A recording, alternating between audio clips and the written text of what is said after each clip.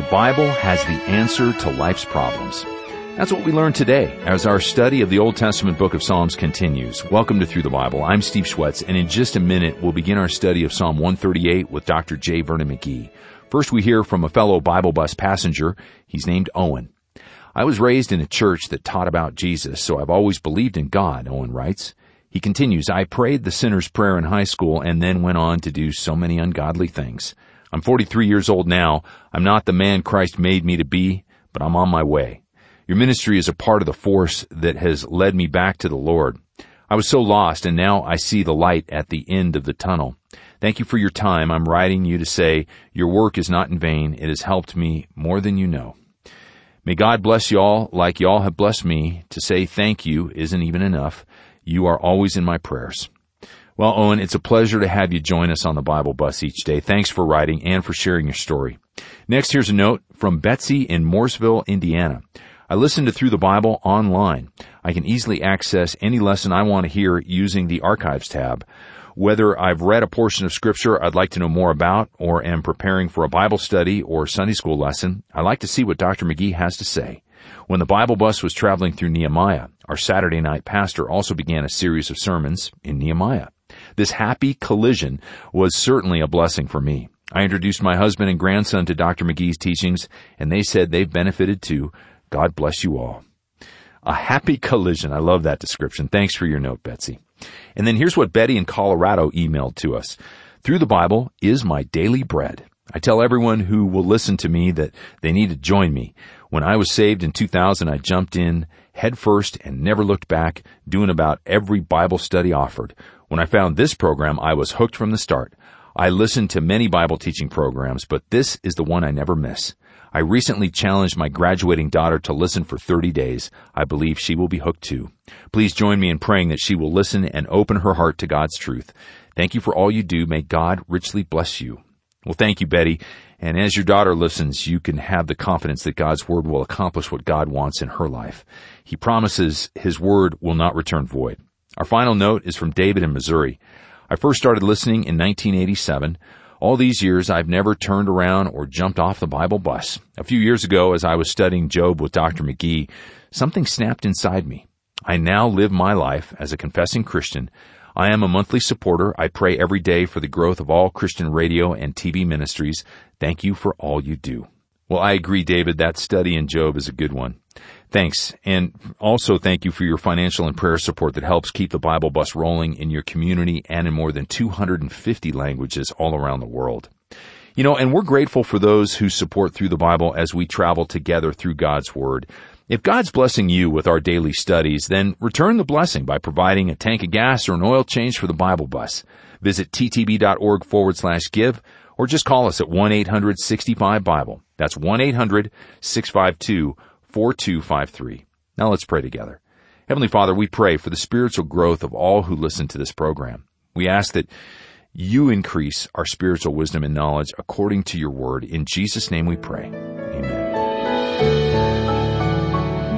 Now here's Dr. J. Vernon McGee with our study of Psalm 138 and 139 on Through the Bible. Now, friends, last time I barely got into the 138th Psalm.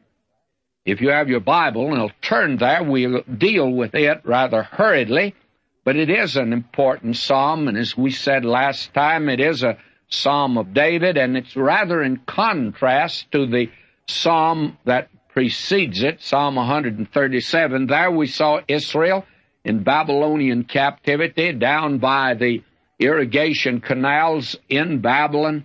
They put their hearts on a willow tree, and they wept when they remembered Zion. But here is a wonderful prophetic hymn of praise, and it looks into the future. It looks to the time when the remnant will take up their harps again and sing praise unto God. Now, this is a psalm of David, which he wrote, and it begins like this, and I'm reading this translation that's before me. I will give thanks unto thee with my whole heart. Before the gods will I sing praises unto thee.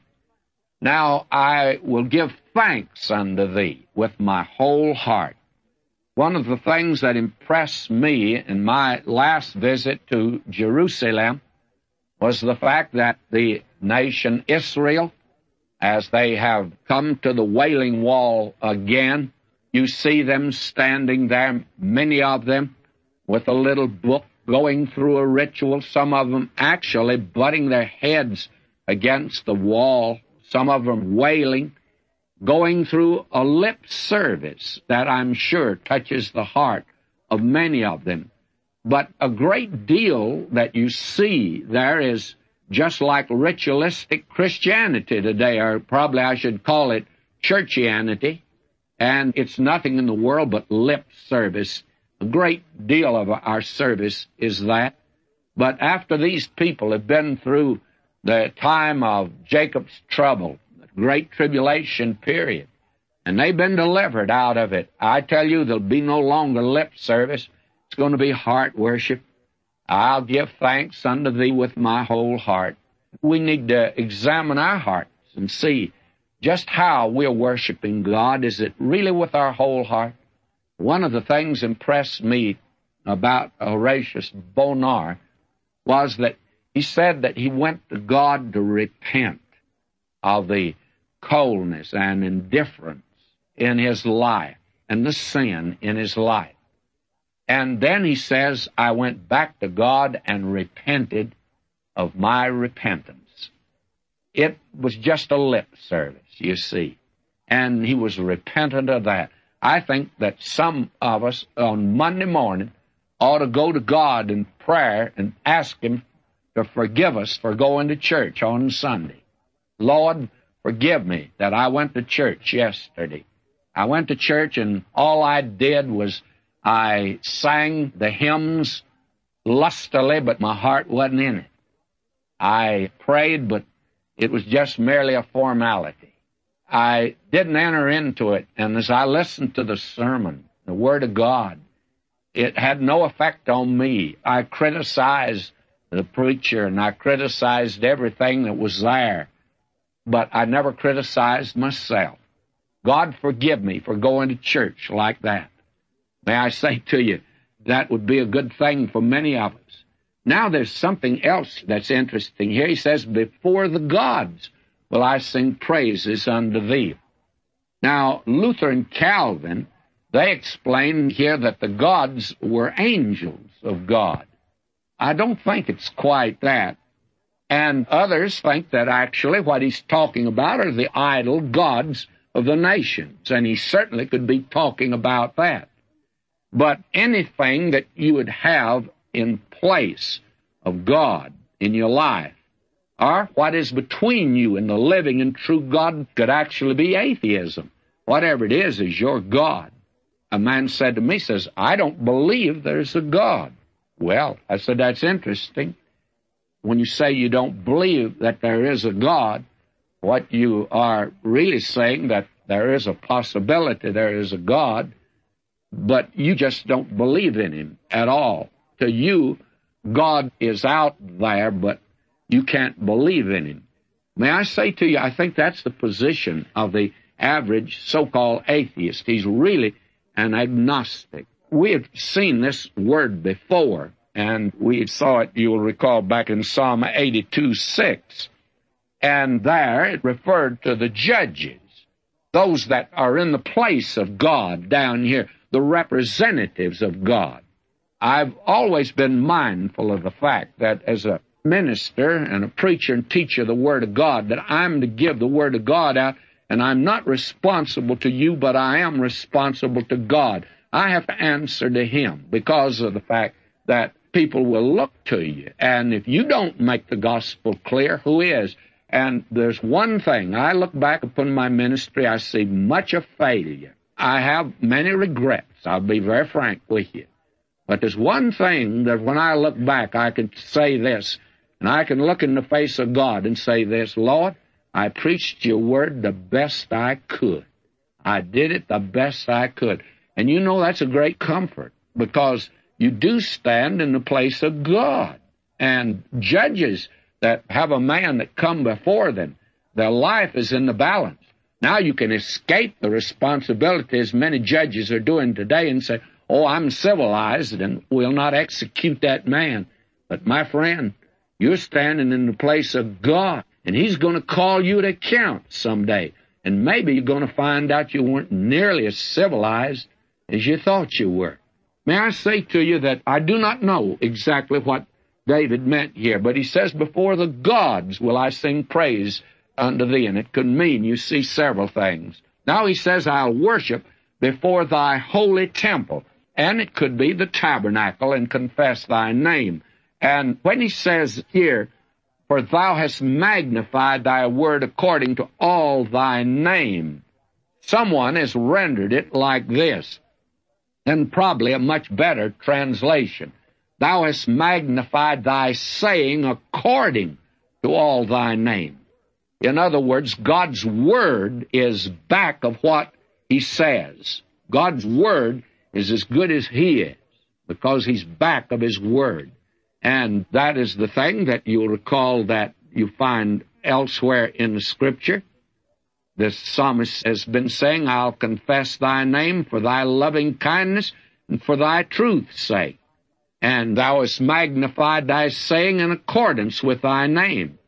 In other words, He's fulfilled it in such a manner as to bring out all that the name implies. That's a very wonderful statement.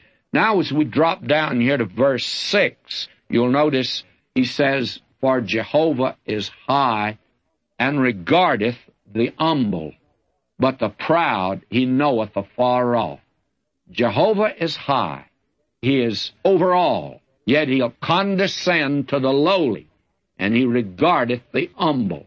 What a wonderful picture this is, and there's so much said in the Word of God about the fact that God regards the humble. Humility is really something that God regards. And proud man today just doesn't seem to be an expert at displaying humility.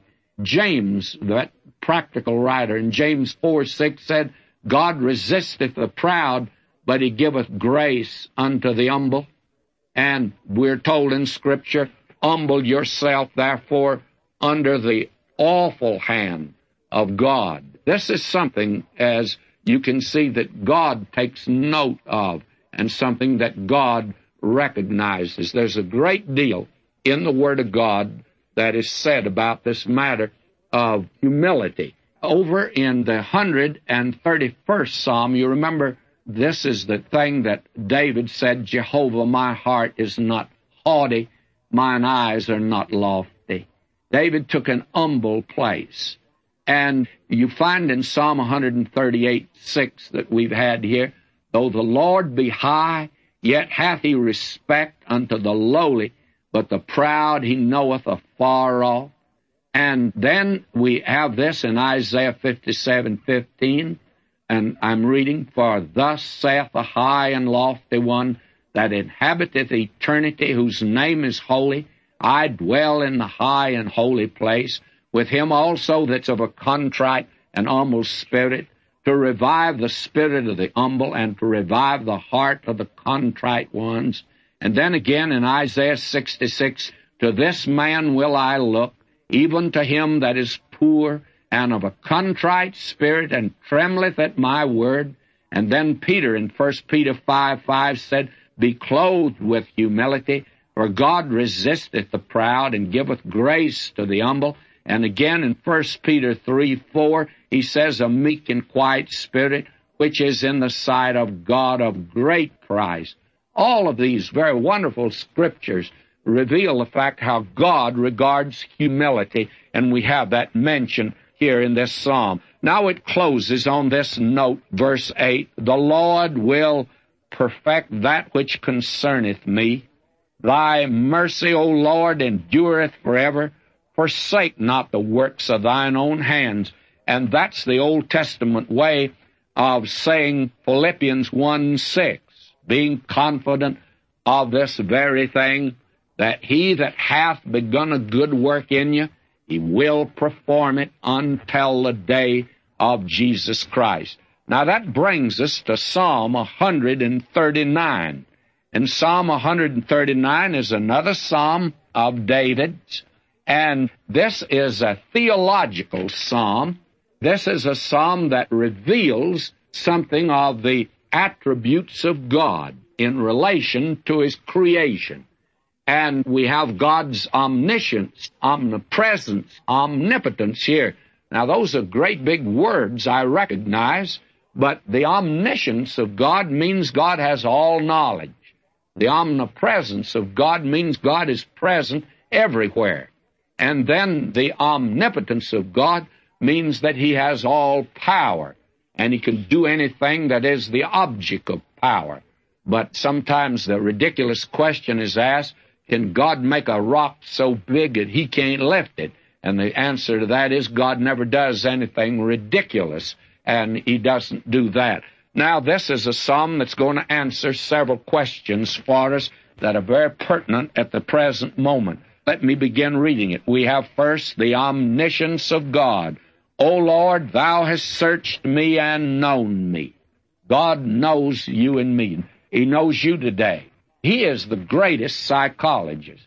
And that's the reason that many of you over the period of the past 2.5 years in this program, I've suggested when we come to it in Scriptures that when you have a problem, it's not necessary to climb upon the psychiatrist's couch and tell him everything. Why don't you climb upon the couch of the Lord Jesus? And why don't you just tell Him everything? And you just well tell Him, because He knows. The psychiatrist won't know. Even after you've told him everything that you can think of, he still doesn't know you. But Lord, Thou hast searched me and known me. God knows you because He knows everything. Thou knowest my downsitting, mine uprising. Thou understandest my thought afar off. Thou compassest my path and my lying down. Thou art acquainted with all my ways. For there is not a word in my tongue, but lo, Lord, Thou knowest it altogether. And by the way, that word that you were a little afraid to say, it was in your tongue, and you wanted to rip out a good strong oath, and you didn't do it because of the presence of someone there. God saw it in your tongue. You know, He knows everything. He knows those words that are in your tongue. And we are told there's not a word in my tongue, but lo, Lord, Thou knowest it altogether. Thou hast beset me behind and before, and laid Thine hand upon me. Such knowledge is too wonderful for me. It's high. I cannot attain to it. Now, somebody asks the question, how can God do that? Well, I don't know, because the psalmist here said he didn't know. Such knowledge is too wonderful for us, but it doesn't keep God from knowing everything. And actually, the omniscience of God is not an occasion for terror, but actually for comfort. You know, He saved me, and yet He knew me. That's the amazing thing about it. There's some people that you and I accept or receive, and we say, I've been disappointed in so-and-so. I've been disappointed many times, as I'm sure you have, in certain individuals. You thought you knew them, but you didn't know them. God knows us, and yet He'll save us. How wonderful He is.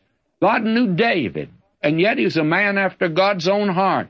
But Lord, David's going to let you down. God says, I know that, but I know something you don't know. That David's faith will fail, but down beneath the faith that fails, there's a faith that'll never fail. And that's the important thing. Lord, you shouldn't have chosen Simon Peter. He's going to be a great disappointment to you. No, he won't be a disappointment to me. I already know what he's going to do. And even Judas he knew. That's the omniscience of God. Now look at the omnipresence of God. And the question is, why should anyone want to get away from God? You can't. No matter where you go, He's there. Whither shall I go from Thy Spirit? Now this is verse 7 of Psalm 139. Whither shall I go from Thy Spirit? Whither shall I flee from Thy presence? If I ascend up into heaven, Thou art there. If I make my bed in Sheol, behold, Thou art there. Friends, you can't get away from Him. If I take the wings of the morning and dwell in the uttermost part of the sea, you won't get away from God, and you could go to the moon. You don't get away from Him. To me, it was thrilling to hear those first 3 astronauts who went around the moon to read the first chapter of Genesis on Christmas Eve. You don't run away from God, friends, even if you go to the moon. And even there shall thy hand lead me, thy right hand shall hold me. If I say, surely the darkness shall cover me, even the night shall be light about me. Yea, the darkness hideth not from thee, but the night shineth as the day, and the darkness and the light are both alike unto thee. The man said to me, do you think we ought to confess our sins in detail unto God? I said, of course. Spell them out. Oh, he said, you think we ought to mention them? Well, I said, he already knows about it anyway, so you better agree with him on it. You better spell the thing out and let him know that you know it too, and that you recognize it as sin. Now we come here in this last part to the omnipotence of God. Now, will you notice this, beginning here with verse 13. For thou hast possessed my inward parts, thou hast covered me in my mother's womb. I'll praise thee, for I am fearfully and wonderfully made. Marvelous are thy works, and that my soul knoweth right well. My substance was not hidden from thee when I was made in secret, and intricately wrought in the lowest parts of the earth. Now, there's been quite a discussion today on this matter of abortion. I heard a minister say, well, the Bible hasn't anything to say about it, so you can do as you please in this connection. Now, this is the answer to it. You know, the Word of God will probably give you the answer to most problems in life. David said that he was a person. Listen to him now. My substance was not hidden from thee when I was made in secret and intricately wrought in the lowest parts of the earth. He said, while I was being formed in the womb, I was a person. Thine eyes did see my substance, yet being unformed. The very minute that there begins to form a person in the womb, that one is a person. And in thy book, all my members were written. He's already got your members there of your body, already marked out, which in continuance were fashioned when as yet there was none of them. You didn't need even a complete body to be a person. You were a person. Now let me say this, and I want to say it very carefully, and I know I'll get reaction, but somebody better start saying this to Christians at least. Abortion, if it's not to save the life of the mother or to save the life of actually the child at times, is murder. And just to get rid of the little fella in order that the sin might not be known. My friend, if you're going to commit the sin, then you're going to pay for the sin. And if you destroy that little one, you have committed murder. Now, that's what the Word of God says. Now, don't blame that on me. You go back and blame David, first of all, but I think you better go back of David and blame the Holy Spirit. This is a tremendous psalm. And he's talking here, if you please, about the omnipotence of our God. Then you have the wicked and the godly mentioned. Surely thou wilt slay the wicked, O God. Depart from me, therefore, ye bloody men. God will judge the wicked, he says that here, and he will hear the prayer of his people. Until next time, may God richly bless you, my beloved.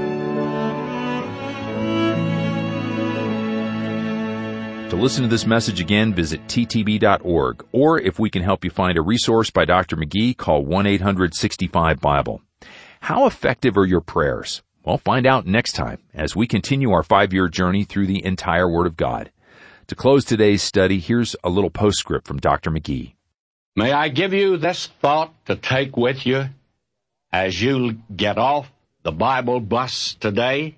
There are 2 bits of doggerel I'd like to share with you. The first, by Gillette Burgess, goes like this. I wish that my room had a floor. I don't so much care for a door, but this walking around without touching the ground is getting to be quite a bore. And then another one. Of all the sad surprises, there's nothing to compare with treading in the darkness on a step that isn't there. It's wonderful to have a foundation in under you in this life. The Word of God says in the 119th Psalm, forever, O Lord, thy word is settled in the heavens. It doesn't even rest upon the things of this earth, because God is going to shake, he says, the whole outfit someday, in order that we might know there's certain things you cannot shake. Jesus made it all to him I owe. Sin had left a crimson stain, he washed it white as snow. Today's study with Dr. J. Vernon McGee is brought to you by Through the Bible, and it's made possible by the generous prayer and financial investments from listeners like you on the Bible Bus all around the world.